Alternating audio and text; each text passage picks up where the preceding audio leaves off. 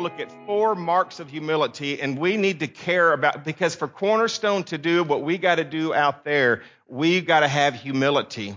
And for us to enjoy that blessed life that God has for us, there has to be humility. Everybody listen, because it's going to get quiet in here this morning, because humility is parts of humility is something that is really missing in the local church today.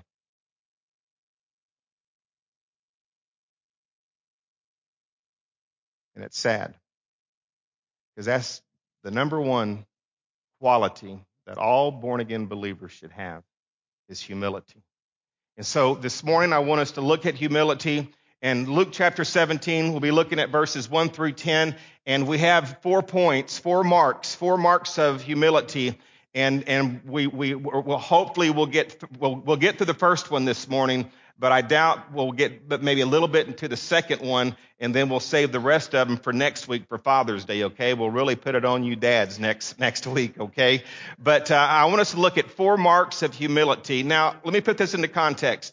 At this time in the Gospel of Luke, Jesus, along with his disciples, this crowd of people that's following him from place to place to place to place. And as he's moving, that crowd's growing. And so they're following him, and Jesus is teaching these disciples. He's teaching his apostles.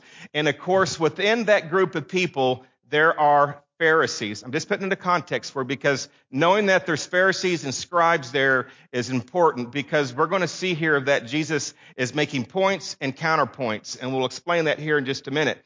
But so he's traveling, there's these group of people, and with those group of people are these Pharisees, which is a sect of Jewish believers. They're very legalistic, they're self-righteous, and they're just the opposite of humility, which is prideful. They were prideful people. I know you've heard sermons on this hundreds of times about pride and about Pharisees. And so we're not preaching on pride, but I just want to remind you that these Pharisees were known to be very, very prideful, self-righteous people. Now, look, they were very proud of their religious achievement and their attainment. I mean, they just walked around with their chest bumped out, and they were just proud of themselves that they've reached this spiritual attainment. They love to take the high places in the synagogue. They love to be at the main table at the banquets. They love to be called names of dignity and honor. They love to be seen as exalting themselves above the people. And everything they did, whether it was their praying or their fasting, their giving, or any kind of behavior, even the way they moved around, it all manifested this self-exaltation and pride. So these people were in the crowd. And so there's this point and counterpoint. So Jesus is teaching the disciples, and again, the Pharisees are ever present, and they're always looking for something for which they could trap Jesus and find reason to execute him. Jesus is teaching the disciples, and he's speaking to the Pharisees. And so again, there's that point and there's that counterpoint. Teaching the disciples, and he's calling out the Pharisees. You ever done that? I've heard some of you pray sometimes, and you're praying and you're calling people out while you're still praying. And that's called point and counterpoint, you see. So the one hand, Jesus calls those who have come to faith in him to a life that is the opposite of what the Pharisees demonstrated. That's that counterpoint. And if their life could be summed up as the manifestation of pride, here it is. Everybody listen close. Then what he calls for us is the opposite, which is humility. Humility. The defining character of the disciples is humility. And the 17th chapter opens, and humility really here is the reason, is the theme throughout these first 10 verses. Now, that word never appears here in any form, but it really is the theme, because what Jesus says to his converts and disciples in verse 1 and verse 5 and following defines the essence of humility. All right, look with me at Luke chapter 17, verse 1. And I want you to write these points down, okay? Because these are the marks of true humility. Everybody, this needs to be in each one of our lives. This should be something look, this is not a gift. This is something that has to be disciplined in your life. This is something that you have to know that is real and that is tangible and that God wants from you, and you have to discipline yourself every single day. And if you're like me, maybe every single hour, but it takes discipline to have humility. It's not going to come natural. You know why it's not going to come natural? Because we live in a fallen world, because we're born into sin, because Ron Fox and you, we all have that old nature still hanging on, don't we? And so the Bible says that we have to push down the old man and be filled with the Holy Spirit so the new man can come out. And that's having humility. That's what's going to bring forth humility. Look at it. So we got it in the context. We know what's going on. And so he says to his disciples in verse 1, it is inevitable. In other words, it's going to happen. It does not matter if, but it's inevitable. It is inevitable that stumbling blocks come. But look at it. And I want you to listen to the language that this is Jesus speaking. He says, and remember, there's Pharisees standing around. He's teaching the disciples. He's making that counterpoint. He's calling them out. He says, but woe to him through whom they come. Through what comes? Stumbling blocks. It would be better for that person if a millstone, 1,000-pound rock, were hung around their necks and they were thrown in the sea than that he would cause one of these little ones to stumble. Boy, that's some hard language, isn't it? We're going to break that down here in just a minute. But point number one is the first mark of humility is that we are to restrain from offending others. Write that down. We are to restrain from offending others. Look at verse 3.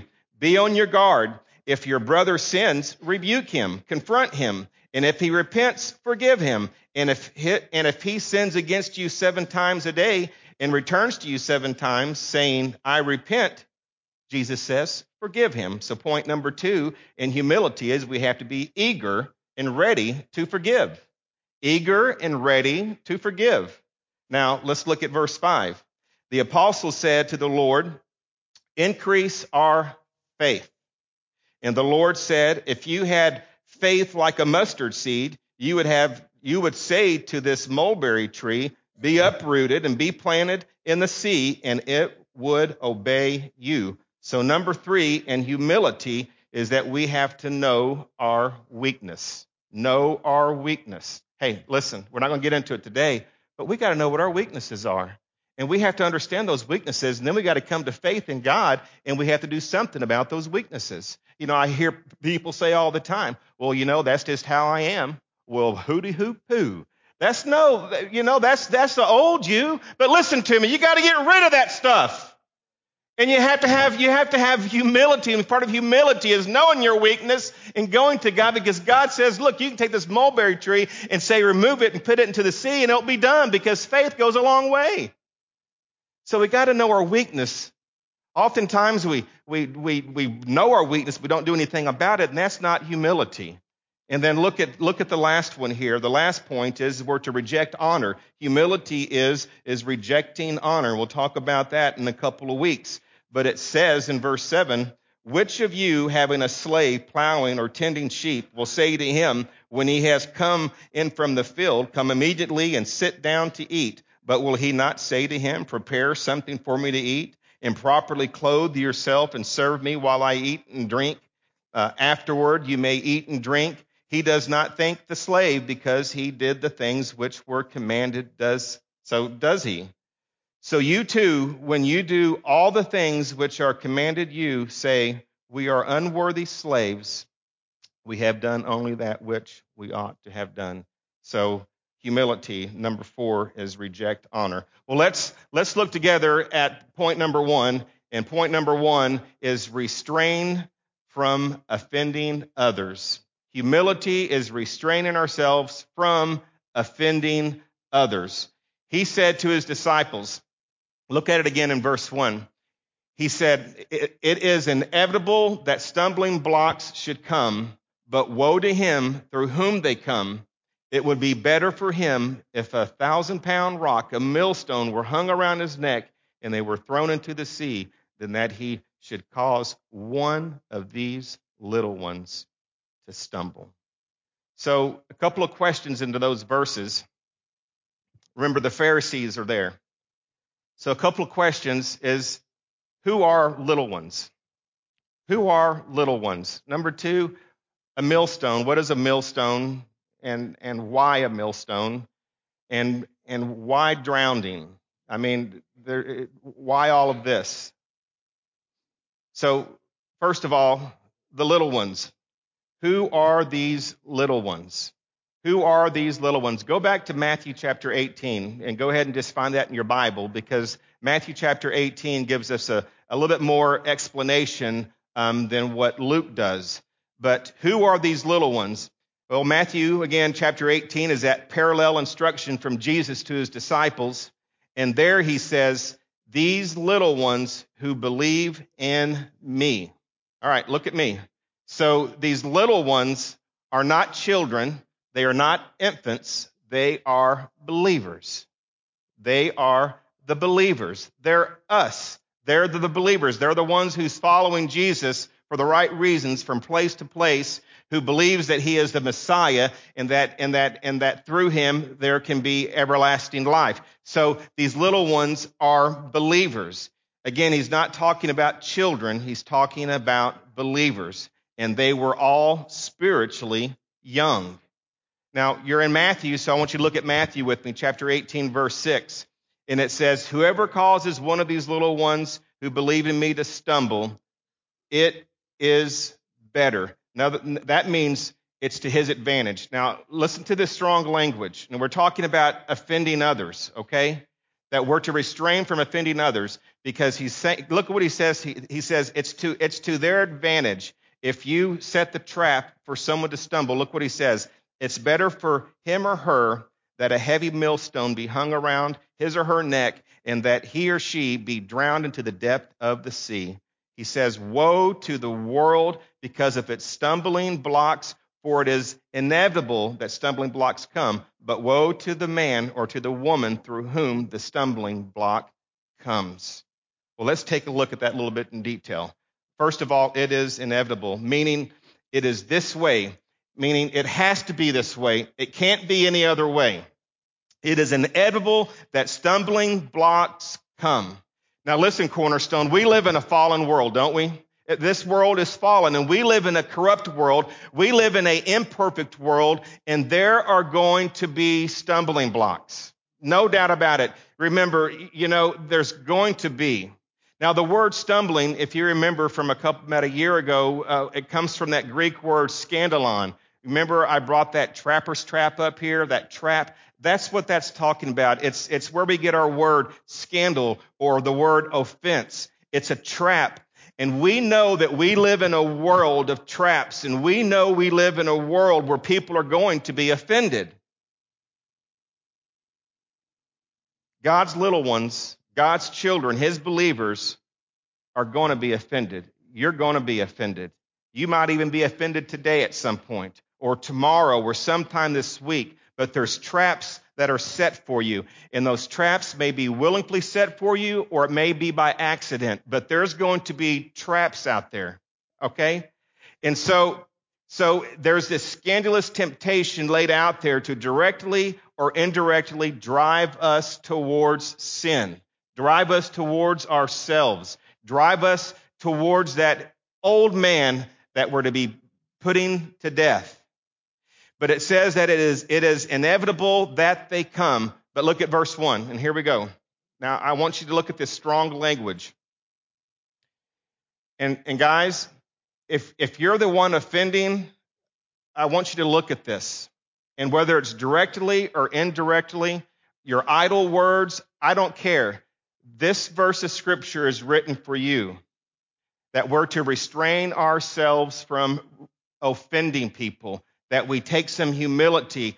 Jesus is teaching these disciples about humility, and he's telling all of his disciples, the Pharisees are there, and so he's making that counterpoint because he's calling them out, you see, because this is what they do. But he says to him here, he says, woe to him through whom they come. Now, that doesn't change responsibility. That doesn't change the guilt of it. The one who sets the offense in motion is guilty before God, guilty before God. No matter what your reason is, no matter it's supposed to be here or not, no matter, it doesn't matter that there's going to be. It doesn't, that word inevitable doesn't matter, but he says it doesn't, it's the guilt to stare there, the responsibility of the one whom sets that trap, the one whom offends another person is responsible. And it says this, look at it, it would be better for that person, that one who offends, whether he or she is in the world or in the church, whether he or she is a believer or a non-believer. It would be better, look at it, for that person if a millstone were hung around their neck and they were thrown in the sea than that they should cause one of these young spiritual believers to stumble. Here it is. It is better to stop him now by execution, is what Jesus is saying. It is better to stop that person right now by execution than to let that person keep doing this, because if he or she is a non-believer, they're going to incur damnation. If that person is a believer, he is only inviting greater chastising and forfeit of eternal rewards. But he says, better that he be dead. Better that he die a horrific death now than to continue to offend and therefore accumulate ongoing damnation and offending God's little ones. Now he's talking about the kind of example that's being set by the Pharisees. Follow me. They are the primary offenders here, because the Pharisees were spreading lies about Jesus every opportunity that they got. They said Jesus isn't the Messiah. They said that he's not the expected one. They said that Jesus, in fact, does what he does by the power of Satan. They said that then they would cause people to stumble by their hypocrisy. They treated people with disdain and contempt who were beneath them. They had hatred in them. They set examples of sinfulness and failed to set patterns of righteousness and patterns of holiness. They were putting hindrances in front of people, making people stumble over Jesus Christ. So let me ask you, what examples are you setting? Are you perhaps setting traps by your actions or your lack of actions, your idle words? Are you guilty of leading others away? I will say to the one who is offended, point number 2, be eager to forgive. Don't let these traps that are inevitable out in the world take you away from serving God. Number 1, be eager to forgive. If someone offends you, be eager, be ready to forgive. But to the one that's doing the offending, Jesus said it's better for you to die of execution right now than to keep on offending those, for 2 reasons. Number 1, you're bringing chastisement upon yourself. And that chastisement that comes upon yourself is going to affect those around you.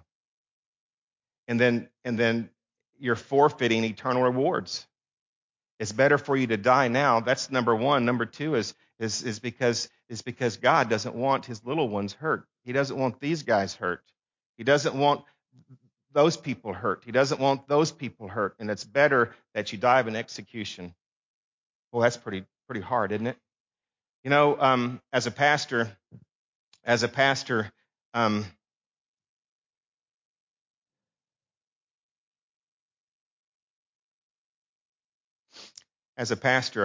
I believe one of the greatest exhausting things that pastors deal with is this very subject. This week, we had a great week at Vacation Bible School, didn't we? Give the Lord a hand. Would you do that? I mean, it was a great week. Everyone did such an amazing job. The music with Joanna, Michael, and Jessica putting the whole thing together, and Kim with her eye to detail and the sets, and and our music team and all of our workers. I mean, it was just a great team effort. And we averaged, I think we ended up the week with 60 something kids, which is good for us. And we got to meet a lot of families, and that's exactly what VBS is. It's an outreach opportunity, and it was great. But there was some offending that come across my desk. Maybe idle words were said or something was said, and so let me go back to my point that one of the most exhausting things as a pastor is having to deal with this over and over and over and over and over and over and over and over and over and over and over again. Because people cannot restrain themselves from the possibility of offending one of God's little ones. Because you see, pride kicks in. And we do things and say things, and we get our feelings hurt. We wear our feelings on our sleeve, and then we say something, and someone gets offended, and it's not right on any direction. But there needs to be some humility in the local church. There needs to be some humility in the local church. There needs to be that understanding, that discipline that, you know what, in the name of Jesus Christ, it's all for his glory and not for my glory at all. And I am going to not offend any of God's little ones. Amen?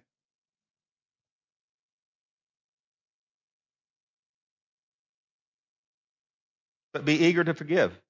Be ready to forgive. Now, look at it with me here. Everywhere Jesus would go, these Pharisees would show up. I told you that they were in every crowd. And they were spreading their lies through the crowd.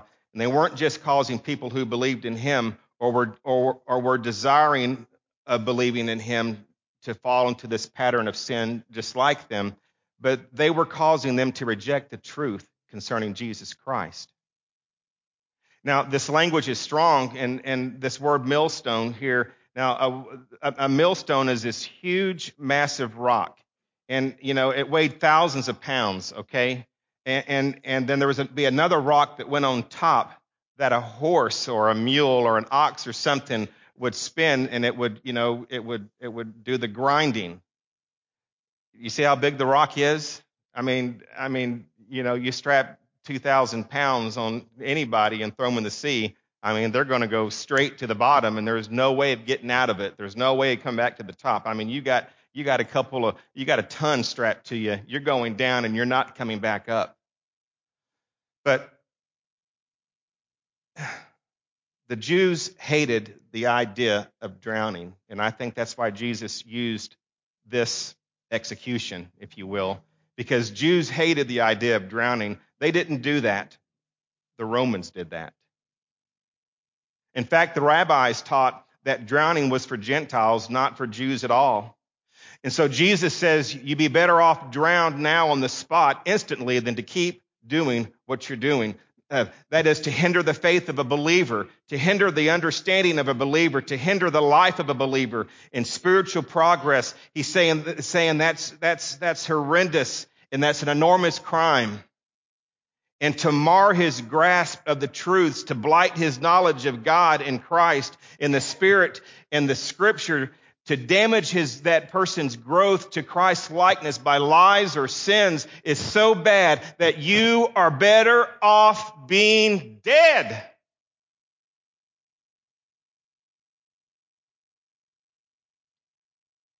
Humble people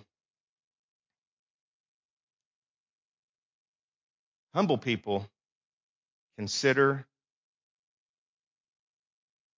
others first. They consider others first out of love and unselfish goodwill. Isn't that what Jesus exemplified for us? A humble person pursues the truth with a passion so that they might truly represent the Word of God. They do not put an obstacle or a hindrance in someone's way. They live a godly life. They set a pattern of righteousness. They restrain even their liberty in Christ. We have liberties in Christ. We can do certain things. But humility says, humbleness says, because I don't want to offend the little ones, I'm going to take the higher road here. I'm not going to say what I think that I could say. I'm not going to do what my liberty in Christ affords me to do. But because there are these young believers, there are these believers, there are these God's children, I'm going to refrain even from the liberty that I have in Jesus Christ. That's the humility part. And part of that is restraining ourselves from setting traps for other people. Because what follows that is sin. We set the trap, we don't restrain ourselves, and what happens is that person falls into it and they go into sin, you see.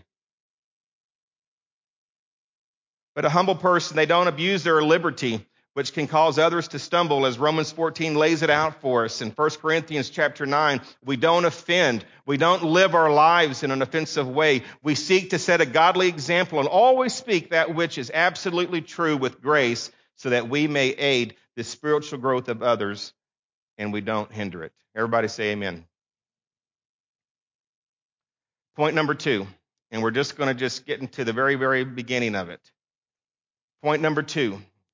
Humility, in which God would have all of his church to be, is humble. Number 2 is humble people are ready, they are eager to forgive. Everybody say amen. Okay, we're going to look at this because I'm going to give you something here that I think is going to just like be an all thing for you, and I hope it is because it is an all thing. Now, we don't want to cause people to sin. Everybody say amen. But when people do sin, we are also eager to forgive. Look at verse 3. Okay. For this first 4 words, be on your guard. Okay, everybody pay attention. Be on your guard. Be alert. Be able to see 360 degrees.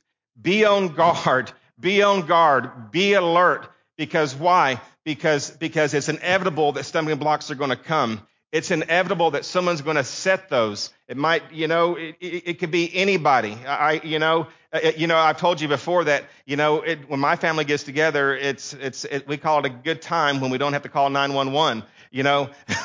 Because sometimes even families can be good at setting traps for each other. But look, we're a church family, and it's inevitable that it's going to come. And so he's saying, be on guard.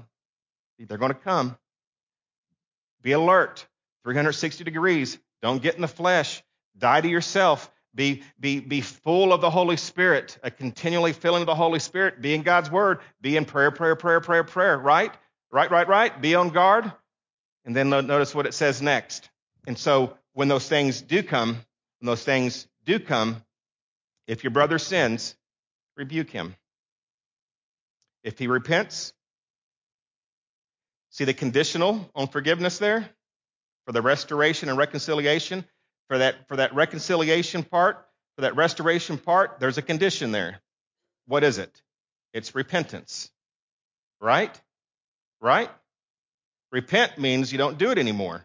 Repent means that you turn away from that act and you go a different way.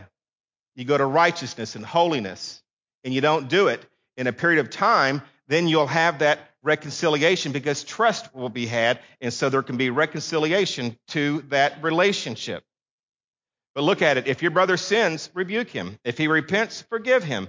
And if he sins against you 7 times, the other Matthew says 70 times 7. So that just, that just means, as many times as that person does, if he comes to you, you forgive him. He repents, you forgive him. Okay? And he says 7 times a day and returns to you 7 times saying, I repent. Jesus said, punch him in the face.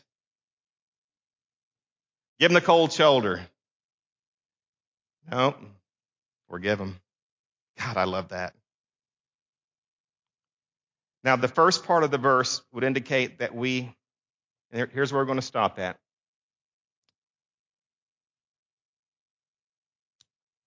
The The first part of the verse indicates that we have a hatred for sin.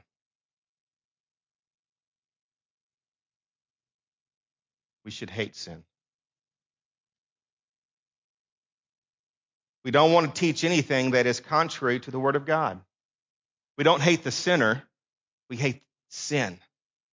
We hate sin. We want to teach the truth and live holy lives. And so we should take strong position against sin. Everybody, we should take this first part on, we should take strong position against sin. You know, I would have to say that this discipline, if you will, of hating sin has eroded over the last 30 years. Ladies and gentlemen, that's awful. That's awful. As Christians, we should have a disdain of sin. We should hate sin, not hate the sinner, but we should hate sin. And I think over the last 30 years or whatever it is, we've become so tolerant of so many different things that we just live with it. It's become part of our life. And so that's why you have all this humba-jumba in this mess that we're in the local churches, is because we've given too much tolerance to sin and we don't hate sin anymore. And look, all of us, we should hate sin. And when we see sin, it should just drive us to the point that we just say, oh my goodness, that's just awful. God, help me to help do something about it. You pray for them, you do something. And so that when sin comes knocking on your door, you don't just open up and let it come in, but you have a disdain against it and a hatred, because sin's only going to drive you farther from God or drive someone else farther from God. And so you have this disdain, this hatred of sin, because you know what it can do, and not the tolerance of it anymore. So we've got to hate sin. But when sin does come, you got to forgive. Amen? Now let me give you this. Not every time that someone sins against you, does that person, do you have to rebuke that person and then they repent and you forgive? You know why? Because love covers a multitude of sins. Next week, we'll talk about what sins should be rebuked and what sins that is talking about. Those are talking about those destructive sins, those sins of patterns, those sins that cause disharmony in the body of Christ, those sins that are open. But not every time a sin is committed do we have to go to somebody and say, you sinner, you did this to me. Repent. Because love covers a multitude of sins. My wife and I will be married for 30 years here soon. And, if she had to forgive me for every one of my sins for our marriage, we would be doing nothing but forgiving each other. Do you hear me? I don't know about you, but I can get 7 in one day pretty good. What about y'all? Huh? Yeah, I can get seven sins pretty good in one day. But because she loves me, she doesn't have to rebuke me, because love covers a multitude of sins. But if my sin is destructive, if my sin is open, if my sin is bringing disharmony, then my wife's going to rebuke me. And if I'm feeling froggy enough, I'll rebuke her. I'm just kidding around. But sin covers a multitude, or love covers a multitude of sins. Not every sin that's committed has to be rebuked. Okay? And we'll talk about that more next week. And then we'll get into our weakness and knowing our weaknesses, and we'll talk about this other point of rejecting honor. Rejecting honor. All right, humility, cornerstone. We need humility. And so today, number one is let's not set those traps. Let's refrain. Let's refrain, please, from offending others. Restrain from offending others, because if you do, it's better off that you're dead than rather to hurt one of God's little ones. Watch what you say. Watch what you do. Watch your actions and your lack of. That's called humility. And then be eager and ready to forgive. All right? Father, we love you, and we thank you for Jesus.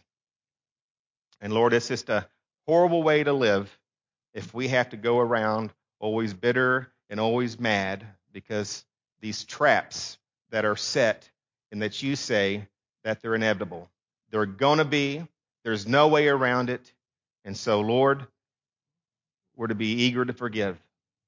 And not every time something is done that we have to have resolution to it, because our love will cover a multitude of sins. And the love that you give to us covers that multitude of sins. And Lord, I pray that each and every one of us will discipline ourselves to be people that refrain from offending others. Lord, I pray that we'll just take off the blinders and just look and see as the church of what may be able to offend others, Lord, that we'll refrain from it, that will hold back that liberty even that we have in Jesus Christ. We give you glory and honor and praise. And Lord, I pray if there's one here this morning that's never accepted Jesus as their personal Savior, that this doesn't have a head knowledge, but Lord, that they've done it in their hearts with everything that they have, that their life has changed and that there's been fruit. Lord, I pray for anyone here that's never accepted Jesus as their Savior, that they'll come this morning, and Lord, that they'll start that new life with you. We give you praise and honor and glory, Lord. Amen. Stand with me, please. Matthew, come up.